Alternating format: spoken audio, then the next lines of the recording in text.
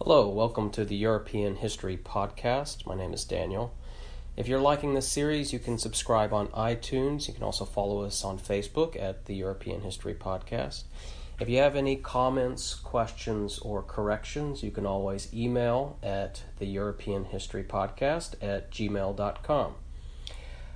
Today, we're going to talk about the Hellenistic world and mostly focus on the military establishment of the Macedonian domination of the Greek city-states and the political and economic broad strokes of the empire that Alexander goes on to create. So let's get right into it. The Hellenistic world refers to a cultural period of about 300 years when the Macedonian conquests and dynasties spread Greek culture and mixed it in with varying degrees with Egyptian and Near East traditions as far as the Indus River Valley around present-day Pakistan. The kingdom of Macedon grew to the north of Greece, and unwittingly, the Macedonians protected Greek civilization from having to deal with invasions and conflicts from tribal cultures in further north in Europe. The Macedonian monarchy was partly dynastic, which means that it's based on a family lineage, but that monarchy did require the approval of military forces, and there was a council of nobles that could check the power of a weak king or even remove them. Before the 4th century BCE, the Kingdom of Macedon did not have the ability to even consider interfering in Greek civilization because they simply lacked the resources, the human resources and material resources. They had to deal with constant threats from those tribal cultures in the north in Europe, and they lacked an effective enough or organized enough government cohesion. The Macedonians did share some cultural traits with the Greeks, such as a similar language and claims of family descent, and they also participated in Greek games. So, King Philip II, he was at first the regent on behalf of his nephew, the infant king, but he overthrew his infant king and he made himself the ruler of Macedon. He put down tribal threats to the north and at first challenged Athenian control of the Aegean, taking the city-state of Amphipolis and its gold and silver mines. He used the revenue that he's got from this territory to not enrich himself and basically live the good life, but to invest, to bribe Greek political leaders into winning their support and in other Greek towns, and also to improve and expand his army and military capacity. Philip II created a powerful professional army, permanent army, and this contrasted with the temporary ad hoc basis on which the Greek polises established military defenses.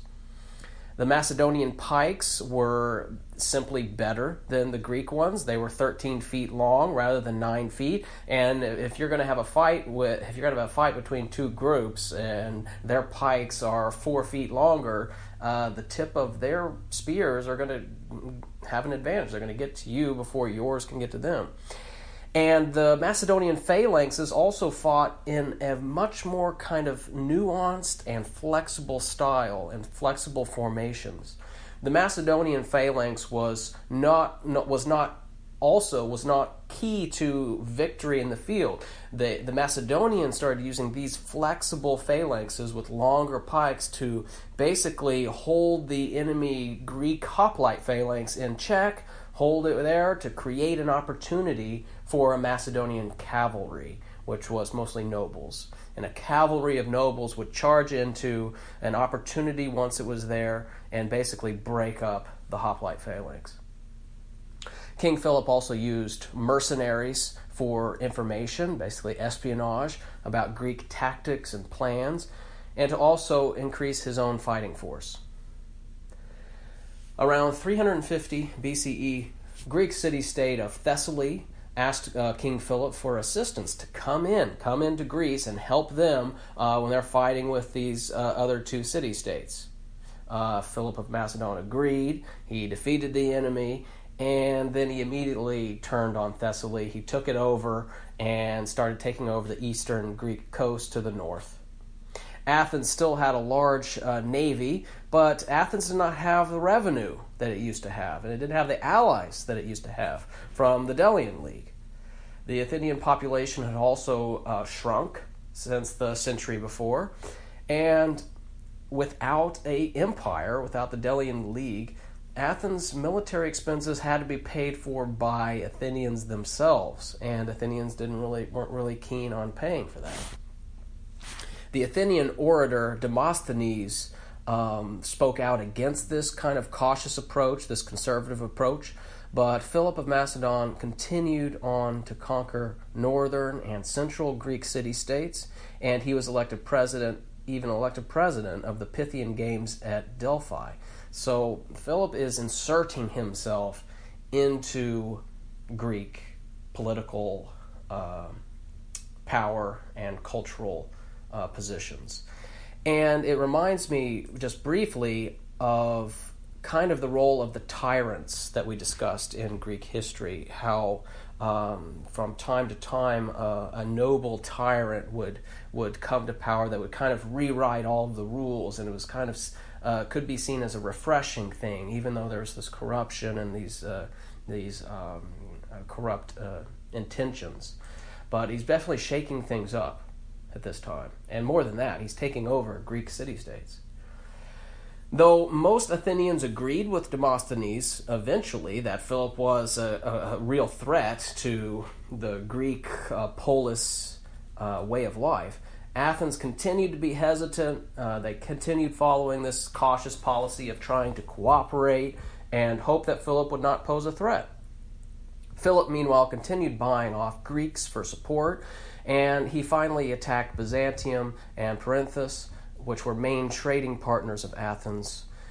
In 340 BCE, so 10 years later, the Athenians moved to defend the cities, and Philip declared war. Despite Athens kind of convincing Thebes to fight with them as an ally, their combined forces were defeated at the Battle of Chaeronea, forgive the pronunciation, Chaeronea, after a cavalry charge that was led by Philip's son, none other than 18-year-old Alexander, who will become Alexander the Great. The Macedonian conquest was pretty much on very firm footing once Athens was defeated. The Macedonian conquest was not as brutal as it could have been. Athens was spared as long as it gave way to Macedonian leadership, and especially in foreign policy. And King Philip placed troops in Thebes, Chalcis, and Corinth to consolidate his military and political control. In 338, he called a meeting of Greek city-states, and he created this, basically on paper, the Federal League of Corinth, and I'll post this up on our Facebook page at the European History Podcast, information about this. But in 338, he creates this federal, quote, League of Corinth, and it had a constitution. And in the Constitution, the agreement, it gave autonomy and freedom from tribute or garrisons or coercion, and guaranteed that they would fight piracy and prevent civil war. But this was all a fraud. However, King Philip of Macedon was in charge. The polis was over at this time in practice and in reality. Freedom of the city-states, the Greek city-states, ended at the battle that Alexander rode in on. And Greek culture, however, was going to live on.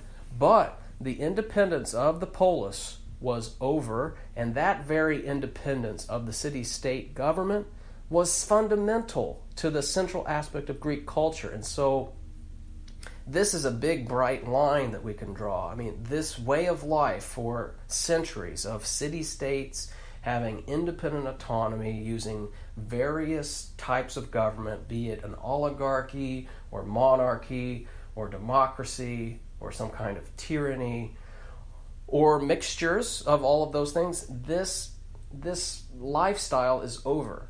These city-states are no longer in charge of their own affairs, and they're not going to be for some time, up into modern history.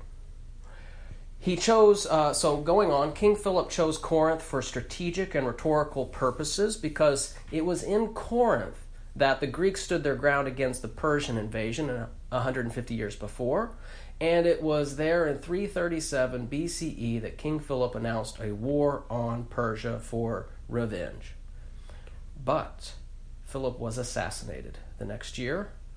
A richly laden tomb was discovered in Macedonia in 1977, and that is largely believed to be that of Philip II. So he has this great plan, and he's assassinated the next year. His son, Alexander III, will come to be known as Alexander the Great. Alexander took the throne at age 20, and he held on to his father's plan to invade Persia. The Greek military adventure to Mesopotamia some decades before showed the weakness of Persia despite its size and despite its vast resources. Alexander the Great launched the invasion in 334 with 30,000 men, 5,000 cavalry, but no money and no navy.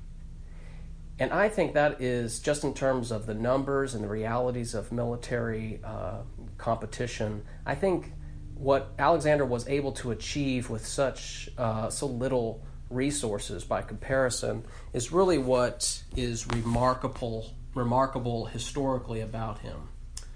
So that's what I find most interesting here. Alexander quickly used those men to conquer territory along the coastline of Asia Minor and to neutralize the Persian navy by taking over the ports, so they won't have access to it. The Persian Memnon was the commander of the Persian Navy, and Memnon recommended a good strategy. It would have worked. He said that we need to do a slash and burn strategy. We need to retreat. We need to destroy everything as we retreat and basically deny Alexander military victories and deny Alexander, more importantly, fundamental resources to keep fighting, to pay his men, to keep his men motivated, to continue military discipline. So that's his suggestion. But Memnon is overruled, and the Persian military and the monarchy chooses a strategy of military confrontation. Let's fight head on. The problem with that is the Persians are going to fight and they're going to lose. The battle at the Granicus River saw Alexander charge in a cavalry formation right across the river, right into the face of the Persian army, and he defeated them. This solidified the loyalty of his soldiers. Everyone knew that this guy was unique and extraordinary and fearless, a leader. This left open the coast, and he took the ports. In 333 BCE, Alexander went further into Syria, and King Darius personally led the main Persian forces. Alexander defeated him, and King Darius fled. Alexander then conquered Tyre by siege and later Egypt with little resistance from the native Egyptians, and they greeted him as a liberator, as a successor of one of the Egyptian gods, and as Pharaoh. King Darius then is getting desperate. He sends an offering to Alexander to end the conflict. Darius offers him the entire empire west of the Euphrates in Mesopotamia and his daughter's hand in marriage in exchange for peace. Alexander rejects the terms. He wants it all. 331 BCE, Alexander conquers Mesopotamia as Nineveh, and Darius personally has to flee again. Babylon is conquered and welcomes Alexander also as liberator. In 330, he goes on and he conquers Persepolis, the Persian capital. He took the massive treasury of Persepolis. He burned the city to the ground as the final revenge for the invasion of the Greek mainland, and to also obliterate, kind of in a cultural terms, to obliterate the dynastic Persian seat of authority.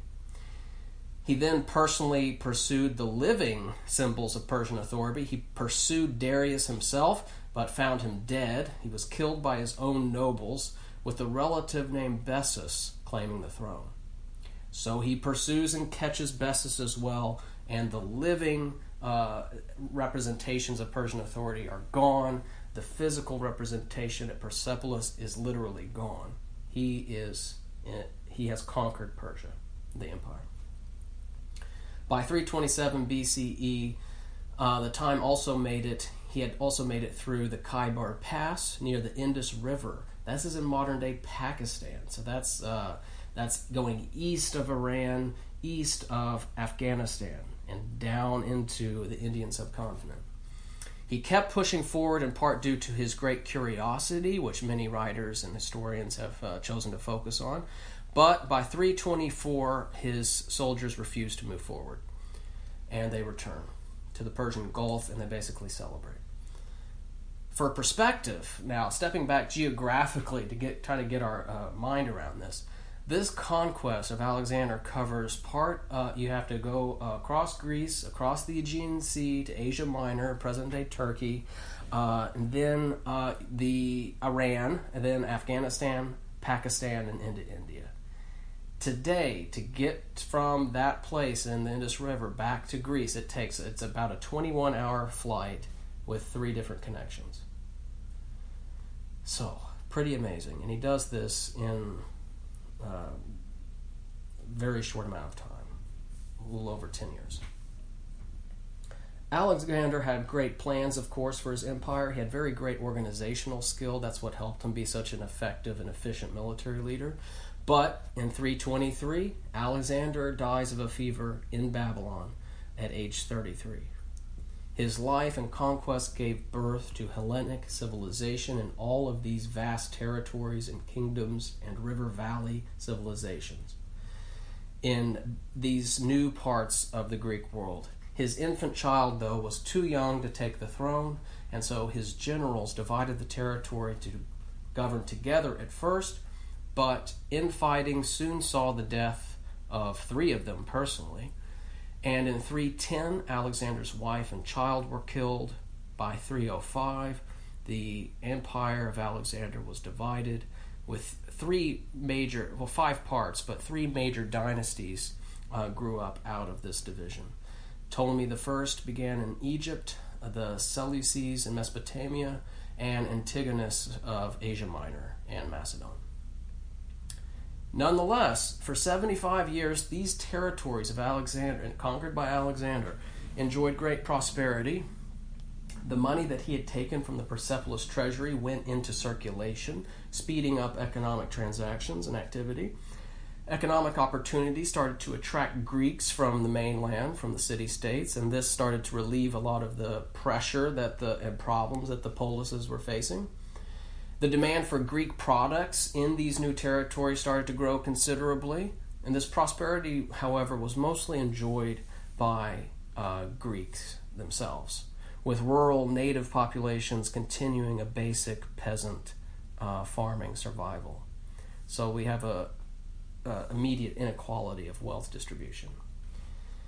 With this increased spending and transactions, inevitable inflation starts to grow up, and new military conflicts lead to return to domestic strife, civil wars, and with increasing economic problems returning after 75 years or so, calls for abolishing the debts, restructuring debt, and redistributing land, which is basically taxing the wealthy, redistributing wealth.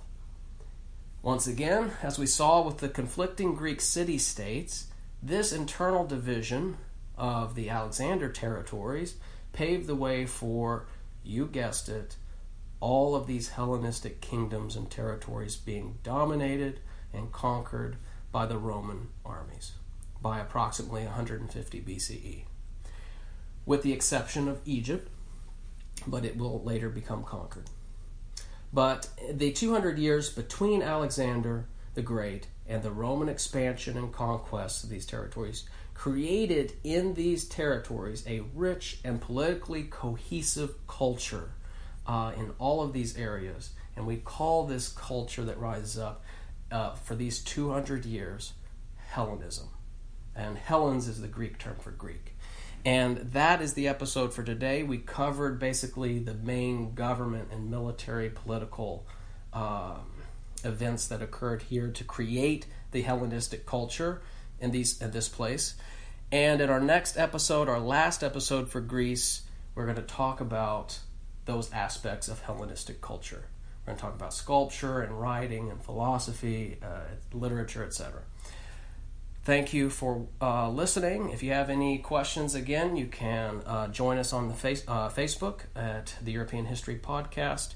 Thank you. See you next time. My name is Daniel.